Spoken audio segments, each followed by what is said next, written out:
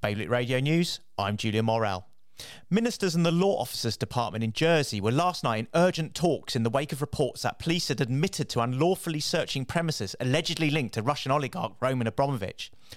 An outline planning application for Leal's Yard, which could become Guernsey's largest housing development, has been recommended for approval, subject to political backing and a long list of conditions.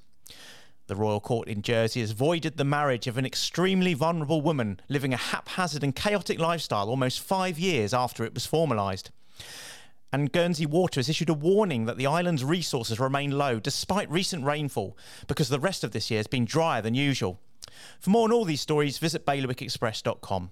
Today's weather, cloudy this morning with sunny periods this afternoon, a top temperature of 15 degrees. High water was at 7:10 this morning, followed by low water at around 2 this afternoon. Bailiwick Radio News.